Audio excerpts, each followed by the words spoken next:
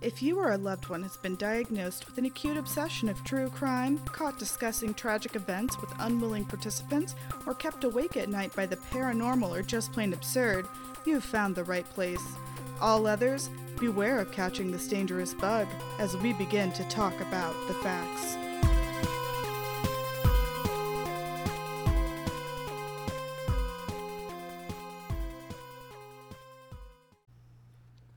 Hello again, friends, and welcome back to Let's Talk About the Facts.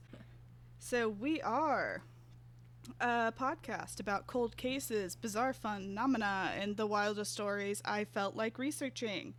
So, yeah, that's about it. Make sure to follow us on Instagram or Twitter, or both, whichever is your preference, at TALKABT Facts. You know, it's funny, you can have too long of a handle, so we shortened it up a little bit. Yeah.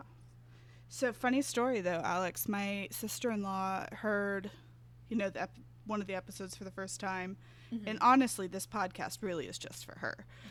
She's the only one who loved Unsolved Mysteries as much as I did. Oh, nice. And she listened to the intro, and she was like, did she get sponsorship already?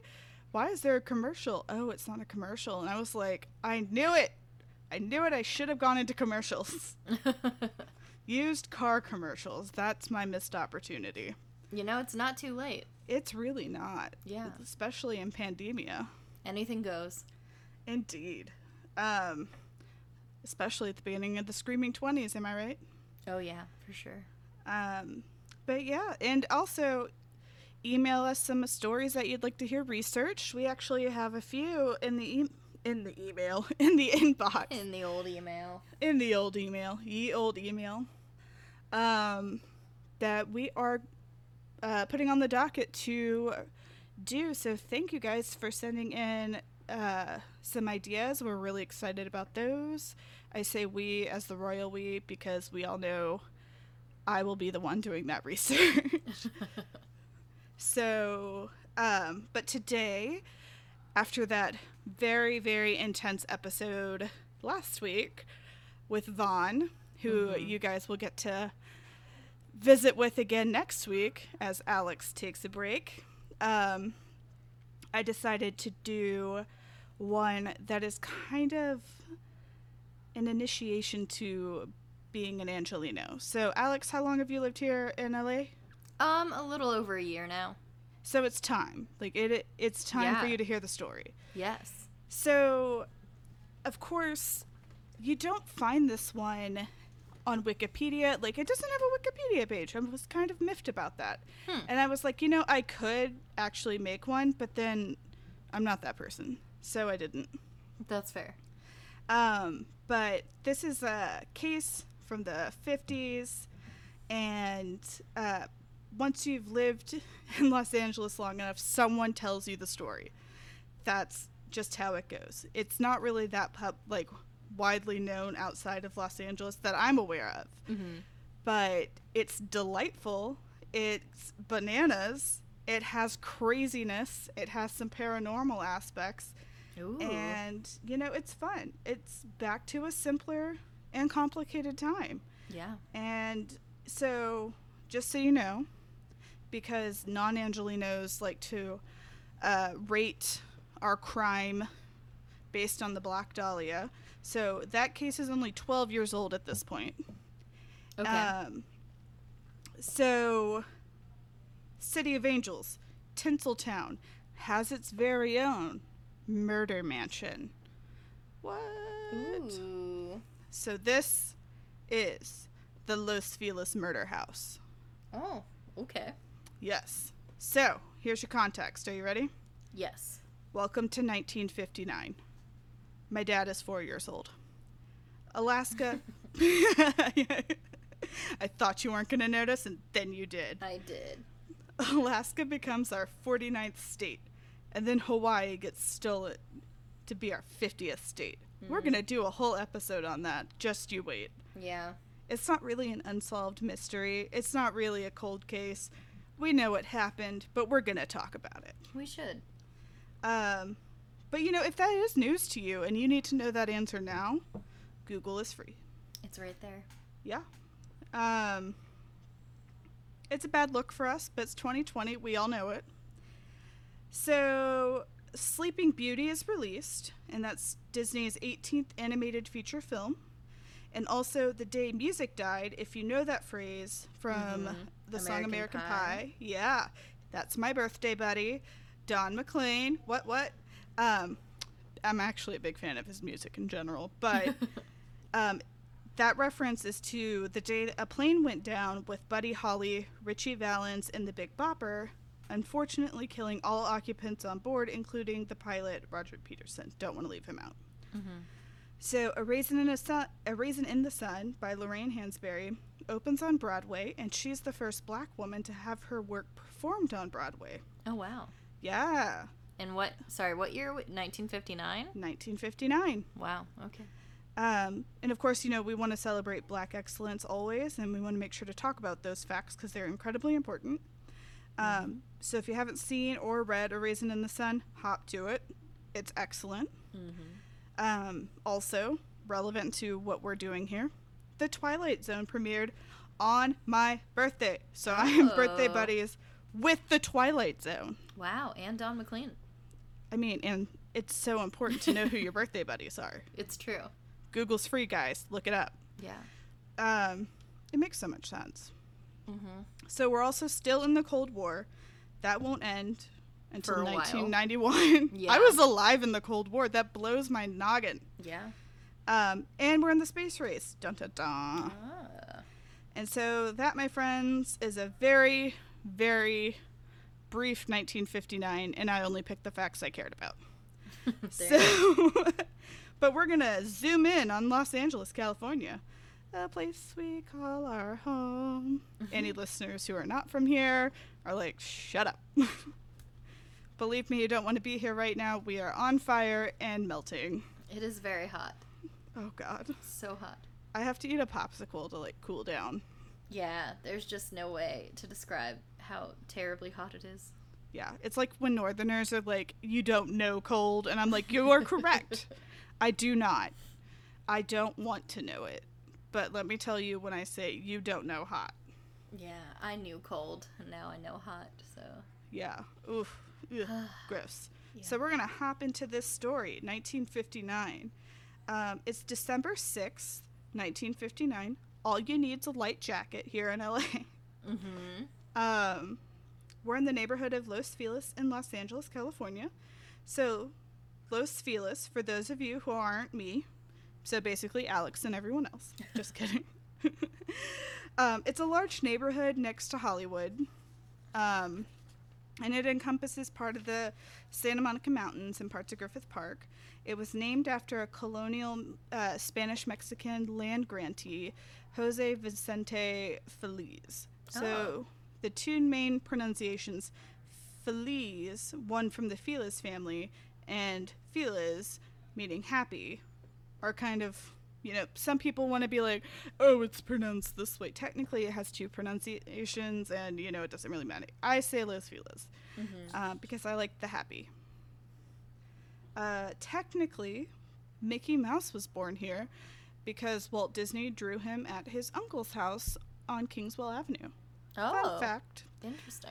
Another building that is in this neighborhood that's really famous is the Ennis House, Ennis. It's a major house designed by the architect Frank Lloyd Wright. Oh, yeah. That might ring some bells because he's famous for designing a number of iconic buildings, such as the Guggenheim Museum, which is a very fun word to say, and Falling Water. Totally worth Googling if you don't know it. I can't really, describe in a podcast these buildings. Yeah, I mean, just look at it. That's easier. Yeah, maybe I'll put it on our Instagram. Because I have been uploading relevant pictures. I uploaded the obelisk from episode 2, and I was... the obelisk, yeah. I learned what an obelisk was. There you go. Learning. We do it every day. So Also, another episode, we will talk about his son, Lloyd Wright. Not going to tell you which one, but coincidentally, Frank Lloyd Wright passed away, or did pass away, in 1959. Oh. Dun, dun, dun. Wow. Mm-hmm. So, back to our story. We're back in our story. We're going to Glendower Place, to a Spanish Revival style mansion that's about 5,050 square feet, located on a hillside. It was originally built for Harry S. Schumacher. I didn't care to look him up. Designed by architect Harry E. Wiener. I didn't look him up either because I was scared.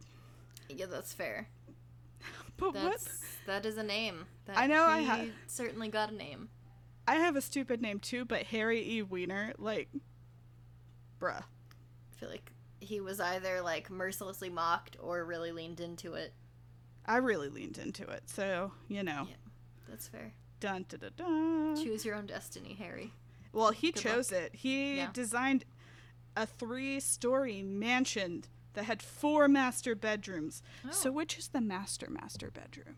You know? I don't know. I guess whatever the biggest one is. Because it also had 3 more bedrooms that aren't master enough. Oh. A library, a ballroom with a bar, a 3-car garage on the street with another 2-car garage that was up around the bend, and it had beautiful lawns and gardens. Ooh. Could you imagine? No. I can't. Not What would I really. do with that? I feel like I would take up maybe 1/10 of that house and be like, okay, what do I do with the rest of this? Right. Like, could you try decorating that place? I'd be like, I mean, I feel like I would just invite a lot of my friends to come live with me in this big house. And be 'Cause, like, what do you do? rent is cheap, y'all. Like, here you go. I guess. I mean, I don't know what to do with that much space. So Schumacher, that guy, he died in 1932. And things happened between then and later.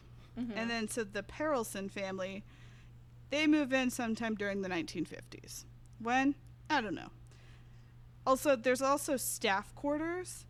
And, like, if this house was for rent, I bet you the rent for, like, the staff quarter would be, like, $2K. Oh, for sure. Like, it's just a bedroom and a bathroom, but they'd be, like, $2,000. It's so upsetting. Ah. I love rent prices. So fun. Welcome to Los Angeles, all of you who don't live here. Ooh. So pressing on, our depression will stay where it is. So, let's talk about the event. The Perelson family. Yes. We have Dr. Harold Perelson, a heart surgeon with an Inglewood clinic, which is impressive because Inglewood is pretty far from Los Feliz. Yeah. That is all the way down south. He's also a professor of cardiology at USC School of Medicine Oh. and the author of several research articles in established medical journals of the time. He had a wife, the gorgeous Lillian. I'm just saying she's gorgeous, but she's probably gorgeous. The gorgeous Lillian. And they had 3 children together, Judy, Joel, and Debbie. Yeah. Nice. Mm-hmm. So, in 1959, Harold, he's 50 years old, and he's doing pretty well. There's no outward signs of conflict, or so we thought. Dun dun dun dun. Yes. They look like a perfect family. But if we have learned anything from a crime show literally ever, I feel like they're probably not perfect. they're not perfect. Something's gonna happen. Shocking. There's a shark in this water. Oh no. Duh, duh. Close the beaches. We gotta close those beaches. Yeah. So it wouldn't make sense that in the middle of the night, 18-year-old Judy would wake up at 5 a.m. with a throbbing headache. Ooh. She wakes up and she sees her father standing over her with a ball-peen hammer in hand and her head bleeding. Oh. So instinctively, Judy screams. Fair. I would too. Yeah, I would too. Like, you know, you see your dad, he's got a hammer, your head's bleeding. No, I think I'm good. I mean, ABC here, right? Mm-hmm. And so for those of you who don't know the specificity of a ball peen hammer, it's also called a machinist's hammer. It's used in metalworking. It has two heads. So one is flat and the other one, called the peen, is rounded. So instead of having the prong side to like pull nails out of the wall, nammers. Good old nammers. Good old nammers. That's my middle name. There you go. It has like another head that's rounded just a little bit, and that's, you know, metalworking. Mm-hmm. Don't ask me. I didn't go to school for metalworking. So anyway, we're going to go back to Judy. I left you in a really important place there. Judy is screaming, and she has to fight her father off. And it takes everything in this 18-year-old legend's body to finally break free of him and get downstairs. And she runs out of the house to the neighbors. I know what you're thinking. You're like, wait a minute. What about Joel and Debbie? Where are they? Yeah. Yeah, so I'm going to editorialize for a moment. All right. I'm actually kind of glad she didn't stop to check on her siblings. Because, you know, again, from every crime show we have ever seen, how many times does that just go bad? Oh, yeah. Like, all the time. Like, she got hit in the head with a hammer. Like, she screamed. She did her best, you know? The rest of it is up to them. They got to use common sense. I'm sorry. We're going to see what happens, but she honestly, I think her human/animal instincts was, got to get the fuck out of here. Mm-hmm. Check you later. Hope you survive. But she did the best she could. I think she's like, I don't think she had all of her senses. I mean, again, I'm still editorializing here, but I'm betting she, like, had to drag herself down those stairs. She just fought off her father. She's probably disoriented. That probably freaking hurt. And she's woken from her sleep. Who knows? But do I judge her for not looking for her siblings? Not even a little bit. Like, head injury? Yeah. What if she didn't even like her siblings? I don't know. I'm just not judging her. Yeah, I feel like at that point you're just, you know, in fight or flight, so... Yeah. You just gotta go. She's pro-Judy, pro-living. Yeah. And I'm pro-Judy. Anyway, so her scream, though. It did wake her younger siblings. Joel, who was 13 at the time, and Debbie, who's 11. Mm-hmm. Harold sees that they're both awake, and he tells them, I'm going to say allegedly because I could not cite that, but he says, go back to bed. This is a nightmare. Oh, no. Oh, yeah. I don't like that. Even in the 50s, those babies knew better. Good. They took off like their older sister, and they got the fuck out. Hell yeah. They were some smart cookies. Be free, children. Go.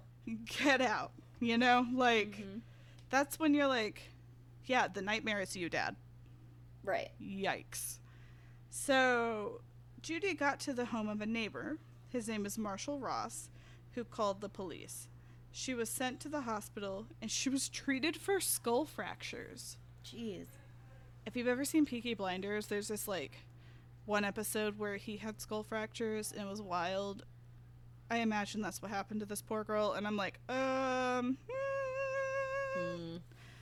it's terrifying.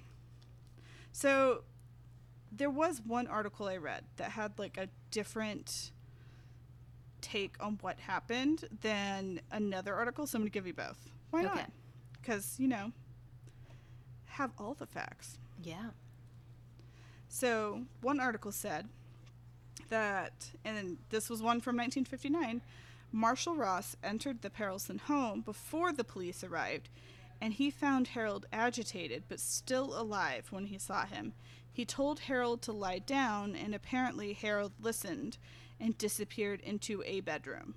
Mm-hmm. That's one article. Okay. Never heard about that anywhere else. Yeah. So just put that in your noodle, and then we're going to move on to where everybody else is. All right. So I know what you're thinking. All the babies are accounted for. Yes. But what about gorgeous Lillian, the Perelson matriarch? What's she up to? What happened to her? Probably nothing good. I'm worried. Yeah. She says, knowing what happened. So police arrive on the scene and they begin to search this mansion.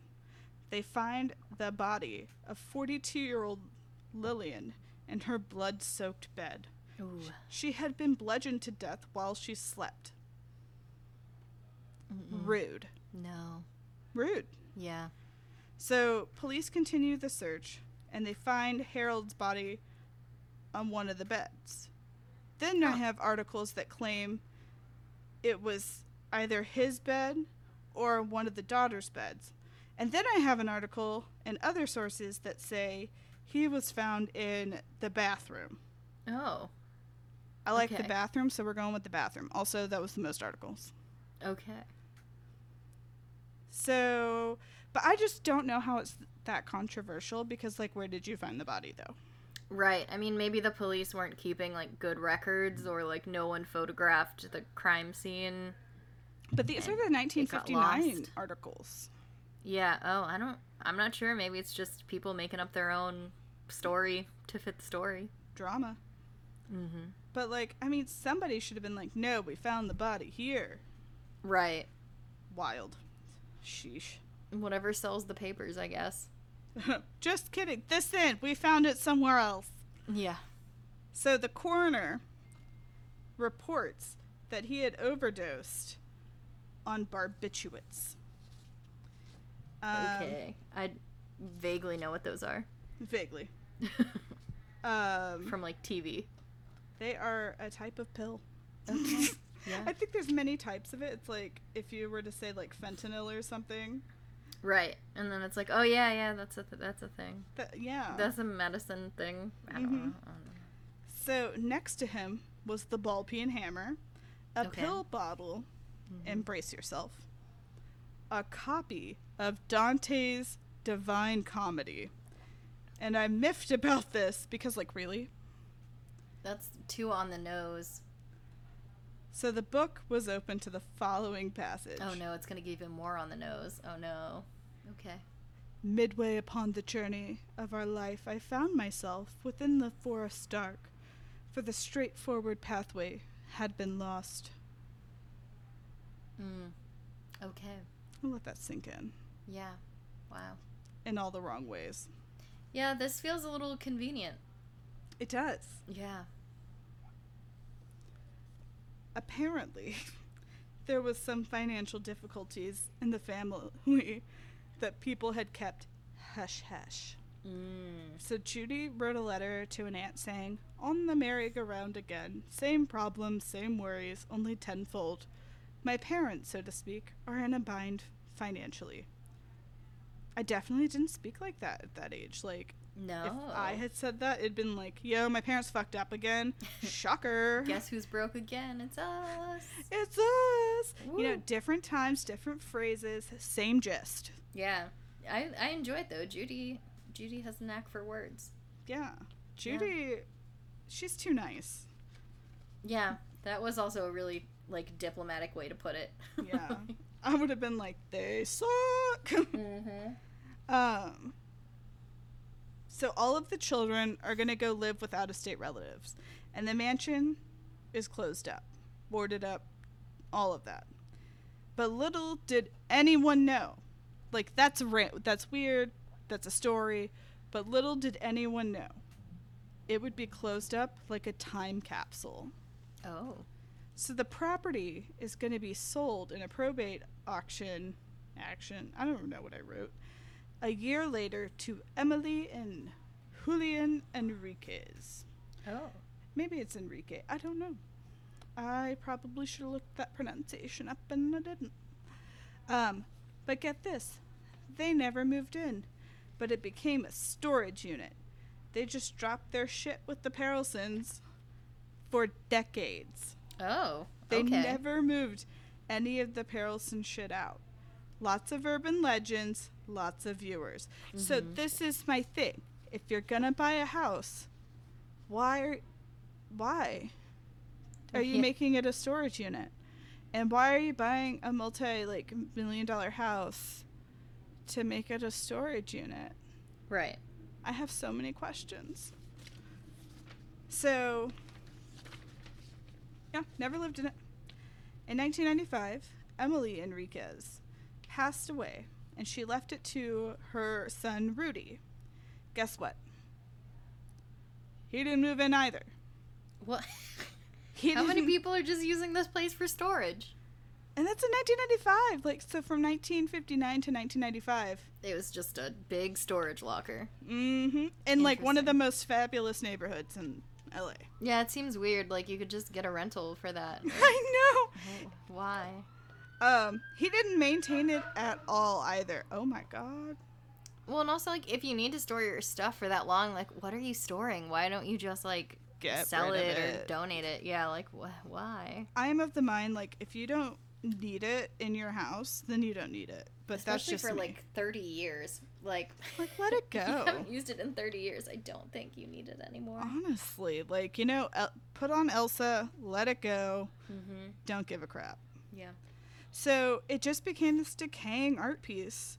Again, in one of the most fabulous neighborhoods Angelinos love. Wow. In 2009, Rudy told the LA Times, "I don't know that I want to live there or even stay there." But, you know, at this point, I'm like, he's a genius, smart, he's seen movies. He knows what's going to happen. Right. So, literally did nothing to upkeep it. I think for over 50 years. Neighbors had to eventually maintain parts of the house, and then the city intervened to have Rudy make certain repairs. That's hilarious. Yeah. Their homeowners association was like, this is not up to our standards anymore, so... You have to fix the crumbling wall. We need you to upkeep the lawn a little bit more. Oh, you should see the pictures. They're fantastic. Oh. So Rudy was asked about supernatural occurrences, and he said he never witnessed it, but he was never there. So, so I mean, yeah. So of course he wouldn't witness them, sir. Mm-hmm. Rudy Enriquez passed away in 2015, and the house would be sold yet again in a probate sale the next year for a ridiculous amount. I'm sure.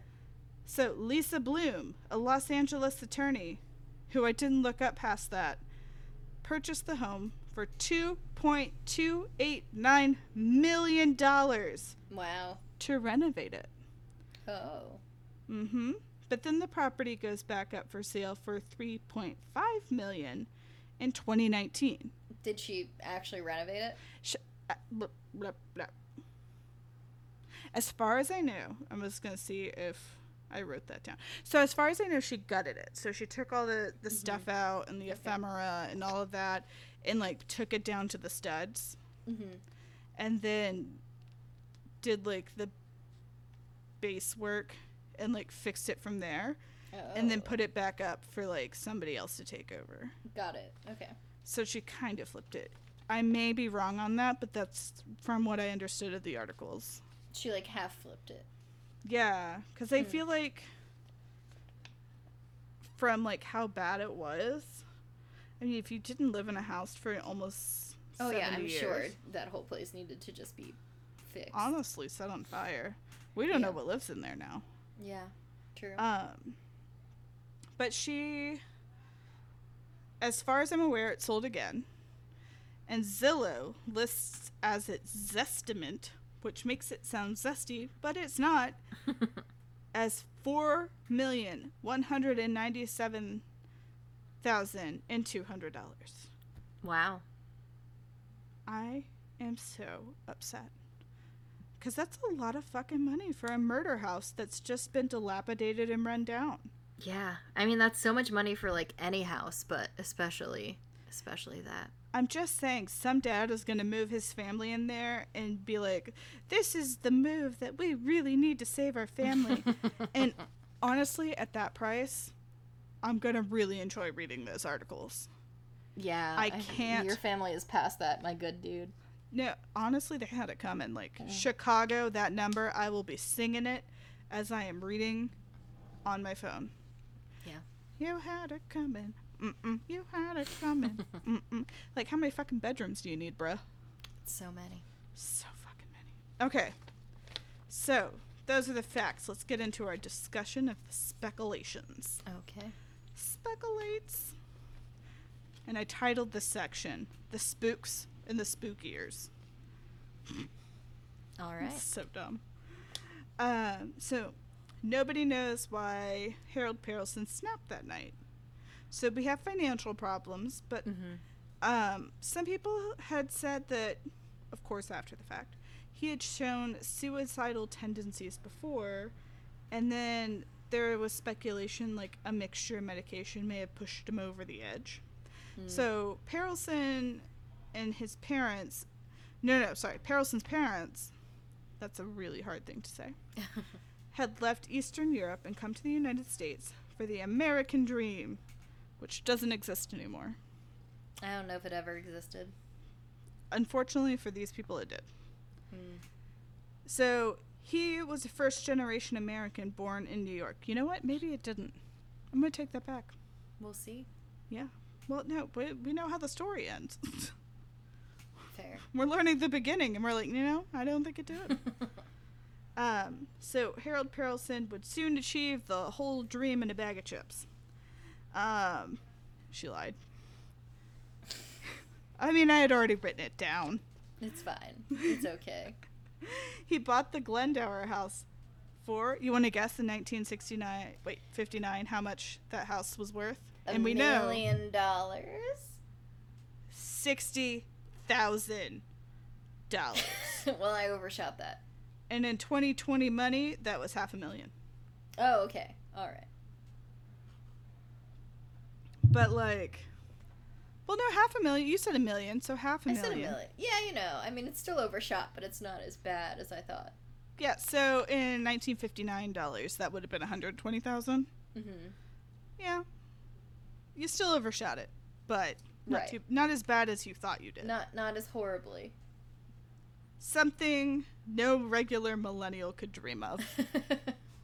I mean, could you imagine what I would do for having like $10,000 in my bank account? Ugh, be so nice. Jeez. But by all accounts, he did it. He got that American dream, and he made his parents proud. And they could say, "My son, the doctor." I can't remember what movie that's from. Probably several, but more importantly, nailed that impression.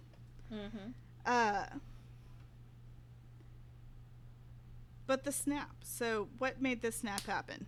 He's gonna, ball peen all of his family in the middle of the night. So we're gonna talk paranormal because it's Los Angeles, and that's what we do. And that's what matters. So we'll get back to reality at the end, but my favorite LA rumors are so great.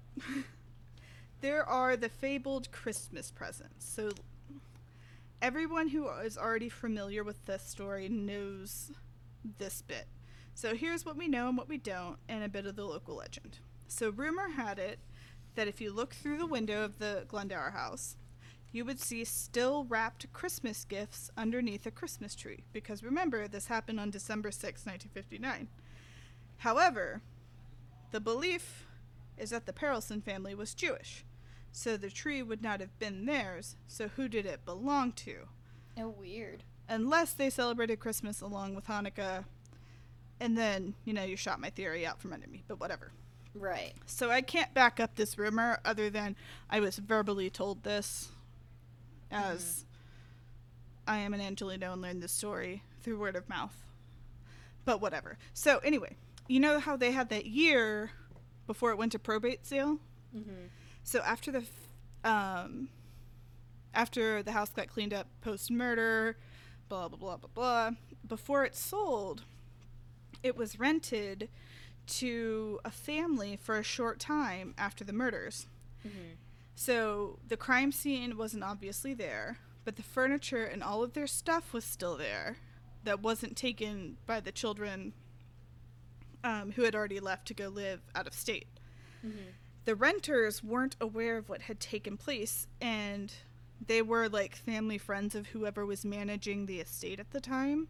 Right. And they were in desperate need of a place to live for a while. And so as far as I know, close to the 1-year anniversary of the crime, if not on the day, they were finally run out of the house by a paranormal activity, leaving presents behind. Like the tree and the presents and their stuff. So their stuff was also with the Perelson stuff. Oh. Before the Enriquezes took over. Mm-hmm. So Okay. It was said that they heard like whispers and felt pushes and even felt voices in their head guiding them to do cruel things, like push one another down the stairs or like stab someone with scissors. No. This is what I wanted to hear. Yeah. This is the kind of stuff that I love. This is the kind of stuff that makes this move right for our family. Yeah, exactly. You know, this is what's going to save our family right here. All of these voices telling us to kill each other. Yeah. I mean, quarantine, you know? Hey. Basically. But, so, that being said, if that was already there, yes, we're going on the paranormal train. Okay? I did not love Unsolved Mysteries for no reason. If we're going on the paranormal train, just buckle up, stay on the train.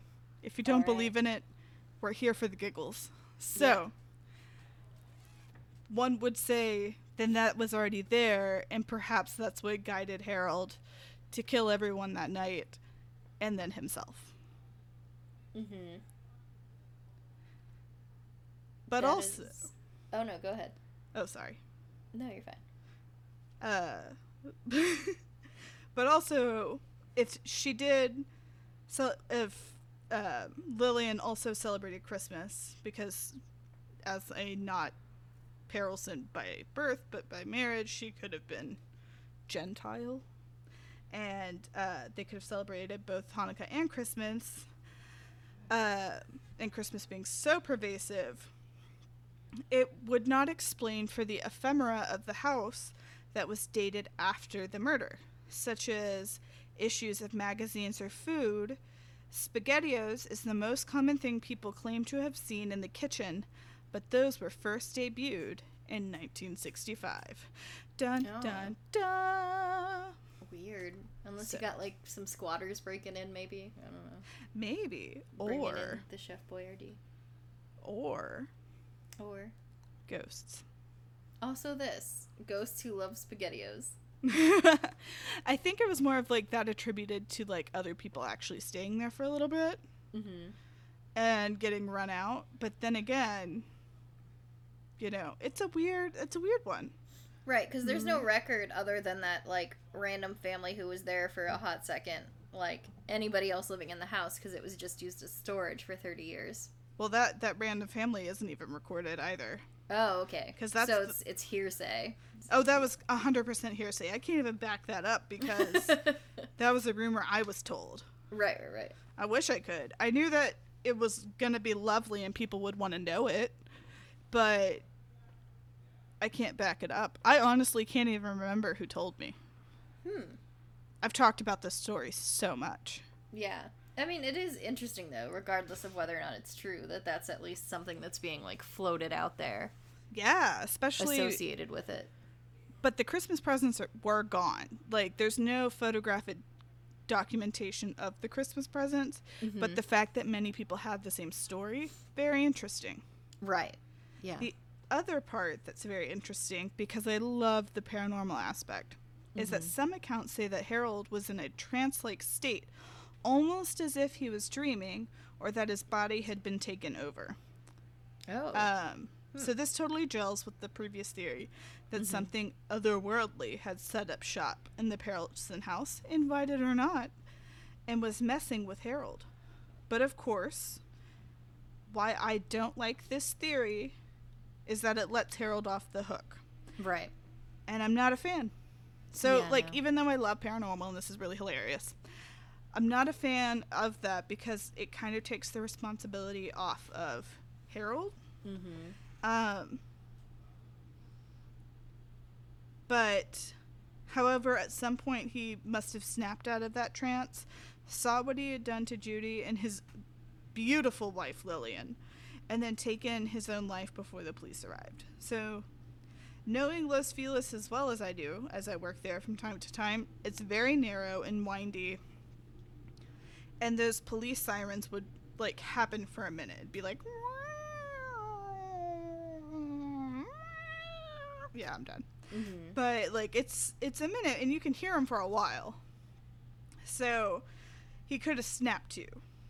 But fun fact, when the original owner Schumacher died, the house was sold on December 6th, 1932, 27 years to the date before Harold's dun dun dun. Yeah. So, some coinkydinks, some interesting things. Yeah. I'm not saying the kids didn't play with like a Ouija board and decide, let's mess things up, but also food for thought. Do you have any thoughts on that? Yeah, I mean, as much as I do enjoy, paranormal things and theorizing about ghosts and whatnot, I mean, I do kind of agree that, attributing all of this terribleness to kind of like demonic possession or whatever, or ghost possession, or just influence from reading Dante's Inferno really late one night. Yeah. Does take the kind of responsibility off of Harold, who did these things. Yeah, and I feel like it's a very interesting intersection of like, there were definitely probably some like mental health things kind of going on in there, and like that, and its link toward like possession, or like ghosts and things. Like it's a very fine line to walk, I think, and something that sometimes horror does well, and sometimes it definitely doesn't. So yeah, I think there's a lot to think about, but I feel like as much as I love ghosts and stuff, it probably was just a dude who, made a decision and then regretted it afterward. Oh yeah, big time. So let's hop into practicality. Yeah. Because of course we'll never know what was going through Harold's mind that night. But I do have a strong theory based on reality for what may have caused Harold to snip, snap, and attack that night. So, remember those financial woes that Judy had written a letter about? The merry-go-round, yes. Oh, that merry-go-round. Mm-hmm. So fun. We all would love to be off of it right now. Yeah. So first off, they owned the biggest fucking house.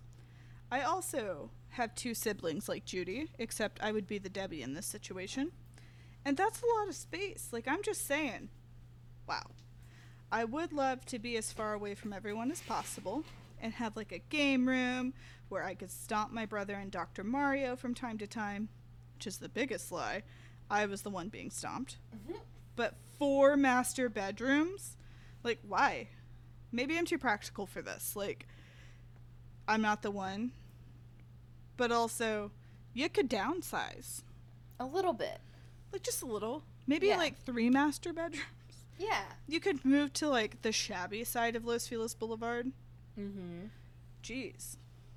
So, I did a lot of digging, and I read this excellent article written by Joseph Maish, or Maish, M-A-Y-S-H. I'm so sorry if I mispronounced your name, on Medium, and he did an excellent job digging.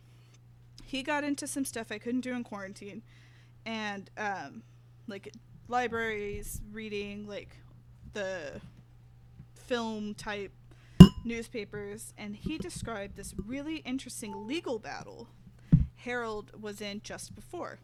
Mm-hmm. So Harold was an injection specialist, which is terrifying, but, again, too many crime shows for that to not scare the bananas out of me. So, he filed for his own patent in 1938. So on December 30th of 38, oh wait, that's when he filed the patent. I can't read what I wrote, I'm sorry. So basically it was an attachment to a hypodermic syringe. I'm not going to describe it because I don't think it went to market, and if it did, I don't care. Not important. What is important is the 1949 verbal agreement that he got into with Edward Shoestack, who was supposed to turn this thing into a medical hit and split the profits. I think you know where this is going. Oh, yes. So the Perelson sunk, get ready, $24,496 into it. Oh, wow. And a penny. Just kidding. No. Mm.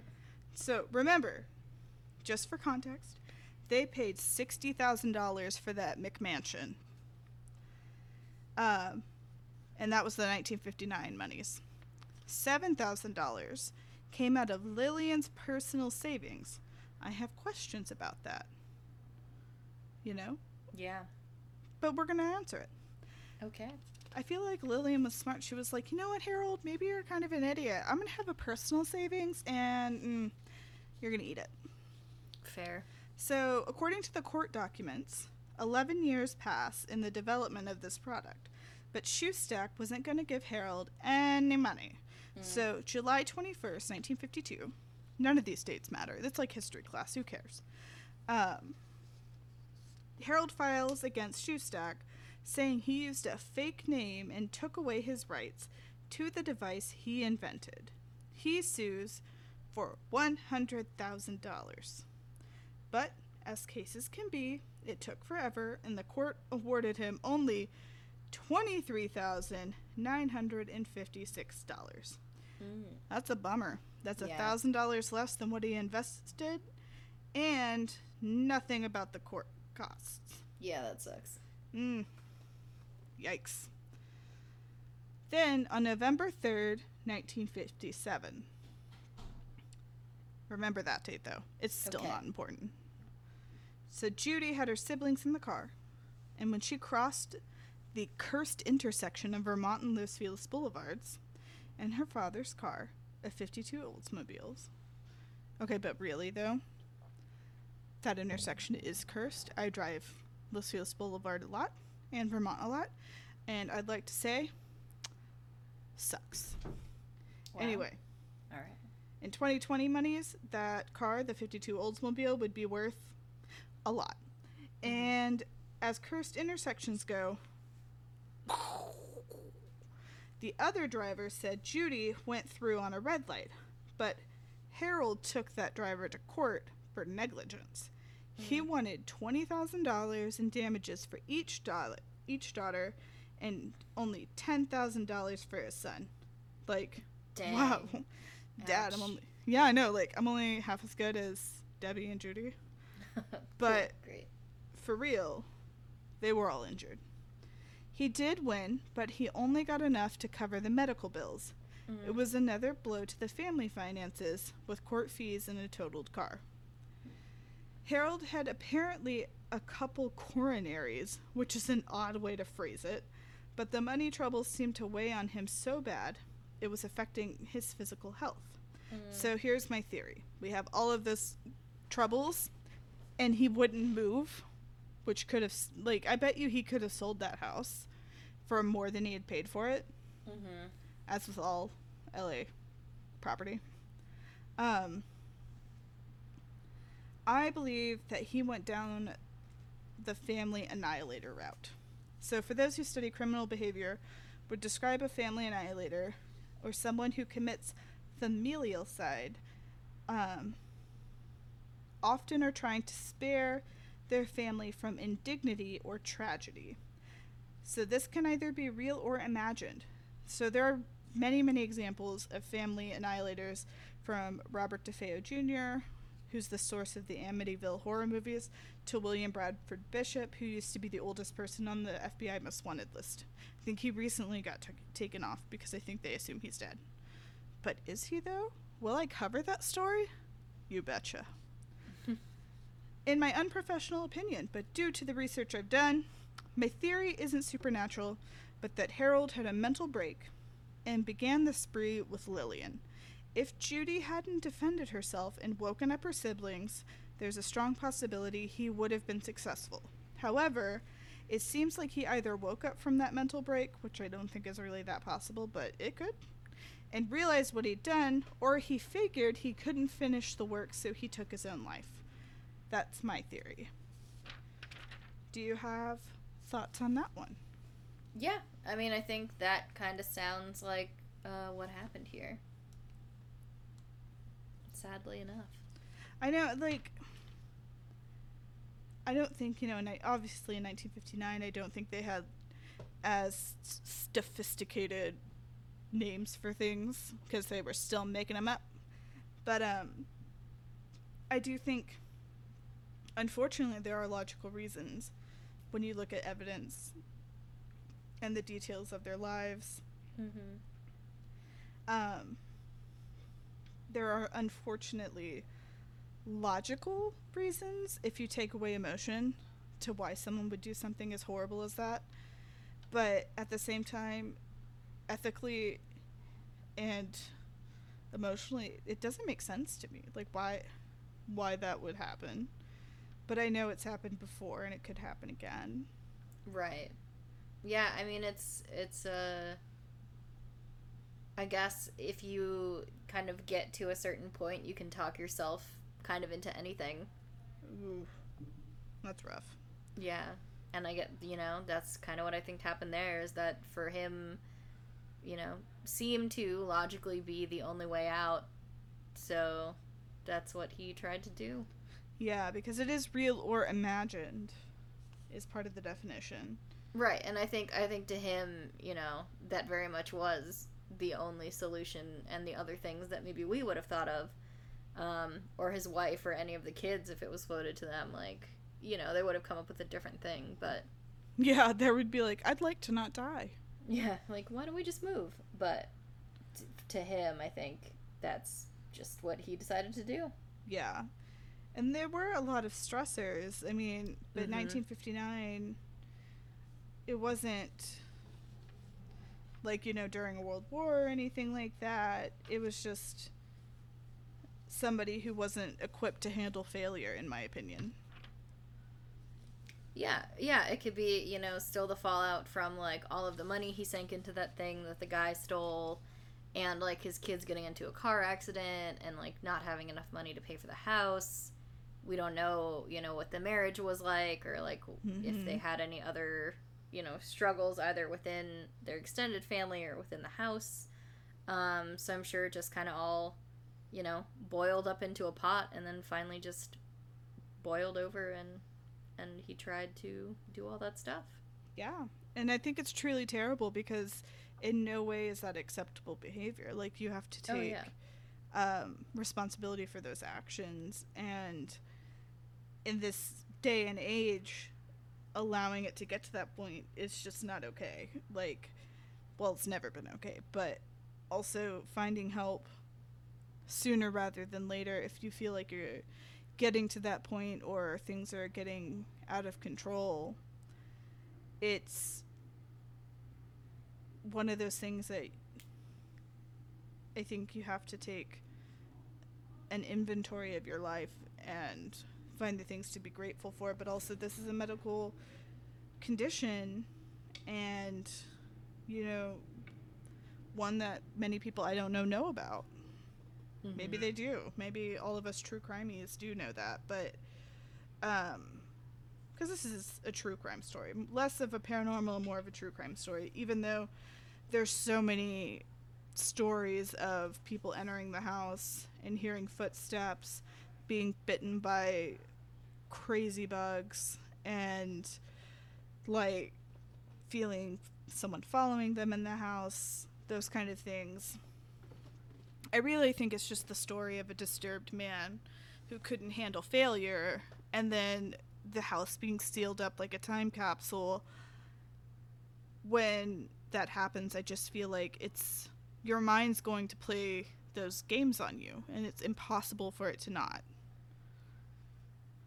Yeah, I mean, I feel like there probably, is some kind of just, like, level of uncertainty in the air when you walk in the house, maybe from it being sealed up for, like, 30 years and just used as storage, and no one's kind of lived there. Maybe, what happens there does kind of leave some sort of, like, energy imprint around or something, but, yeah, I do feel like even if you don't necessarily know what happened, you could still feel like something is wrong or off, and that could kind of lend into, maybe you see a shadow move out of the corner of your eye and it's actually nothing, but, like, it feels like it's something. You don't really know. But yeah, I mean, I think it's a very sad story of someone who, was pushed over the edge and wound up killing his wife, and thankfully his kids made it out. But it's kind of just like, I don't know. I mean, there's not like a clean way to tie it up, like it's not. I feel like if it was like a fictional story, there would be like a nice kind of bookend to it, or some thematic relevance or something. But this is kind of just like terrible things happen every day, and sometimes there's not a reason that makes sense. True. I will say that the 3 children, they did live in anonymity for the rest of their lives. I hope potentially some of them are still alive, and I would say this is the story of their survival, that they did what they had to do to survive, and honestly, each and every one of them should be proud of themselves for getting out, doing the right thing, and hopefully they were able to have a fulfilling life afterward. Of course, we don't know anything about them after. Right. They stayed away from the public eye, and thankfully, since this story was not publicized and there was no internet, then they were able to essentially hide from press and stuff, and that's honestly better than some survivors have gotten.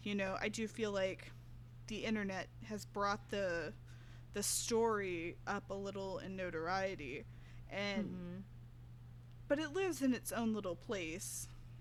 No Wikipedia page, of course, and it didn't have anything on like Murderpedia or anything like that.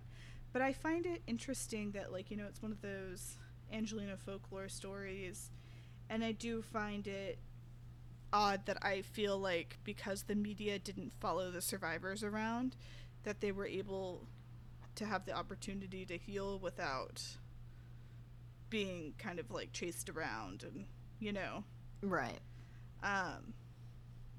That's kind of like the positive part I take out of it. Yeah. I hope they had some good lives, or are still having good lives. Yeah. And I also find it interesting though, because it's the folklore of being an Angelino. How small towns have do you know about the old house on Chester Street? And you're like, no, I do not. It's kind of nice to still have that story, even though I'm just now telling everyone on the internet. But it's kind of nice. Everyone knows the Black Dahlia because that was worldwide, but this one wasn't. Right. And, but for all of you who are listening, I highly recommend that you do not go try to see it. That neighborhood will 100% call the cops on you. They have a circling patrol. They will throw you out, and they hate all people who try to break through and see. So of course it's been gutted and sold. It might have work being done on it now. The intent, I believe, is to get it on the market or do something with it.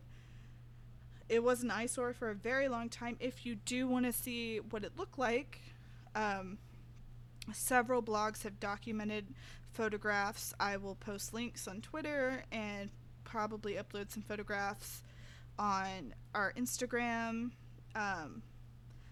But I also just find it so interesting that it was kept as a time capsule. I think that's why this story just remains to be so interesting, because the Enriquez family bought it and did nothing with it for all those years. Right. It just makes no sense to me. I wonder if they were just highly superstitious and there was something else going on there. That's the part that has always caught me about this. And Rudy had no children, so he couldn't leave it to anybody and be like, hey, we bought this house because we know a bad spirit lives in it. But sometimes not knowing is the best part. You get to fill in your own blanks, Yeah. So, citations. I got a lot of information from real estate websites. LACurb.com, Medium.com. That was the really great article from Medium. TheLineup.com, StrangeRemains.com, Scribble.com, LATimes.com, multiple times, and LAWeekly.com. Of course, when we finally get website up and running, I will link the direct articles so you have a chance to read them for yourself. Yeah. So, yeah, anything you want to say before we close this puppy down? No, I think, I feel like we covered a lot of ground today. We did cover a lot of ground. We talked about murder in Los Angeles that wasn't the Black Dahlia. Yeah. What else is there in Los Angeles to do? Nothing. Yeah, no. I can't think of anything. All right. Well, we'll see Alex back in a minute, because it's not your week next week. No, it's not. Have fun with the aliens. What? And Vaughn. That was a spoiler alert. Oh, feel free to cut that part out. I'm not gonna, because if Okay. they lasted this long, they get the spoiler. That's fair. Yep. All right. We'll see you next week. Yeah.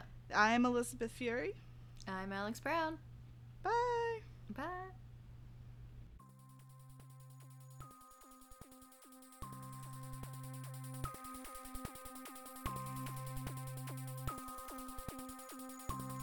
This podcast was surprisingly produced by me. Original music by Miranda Miller. You can find us both on Twitter and Instagram at Talk About Facts. That's TALKABTFACTS. Or email recommendations to ltatfpodcast@gmail.com. Stay safe out there, friends.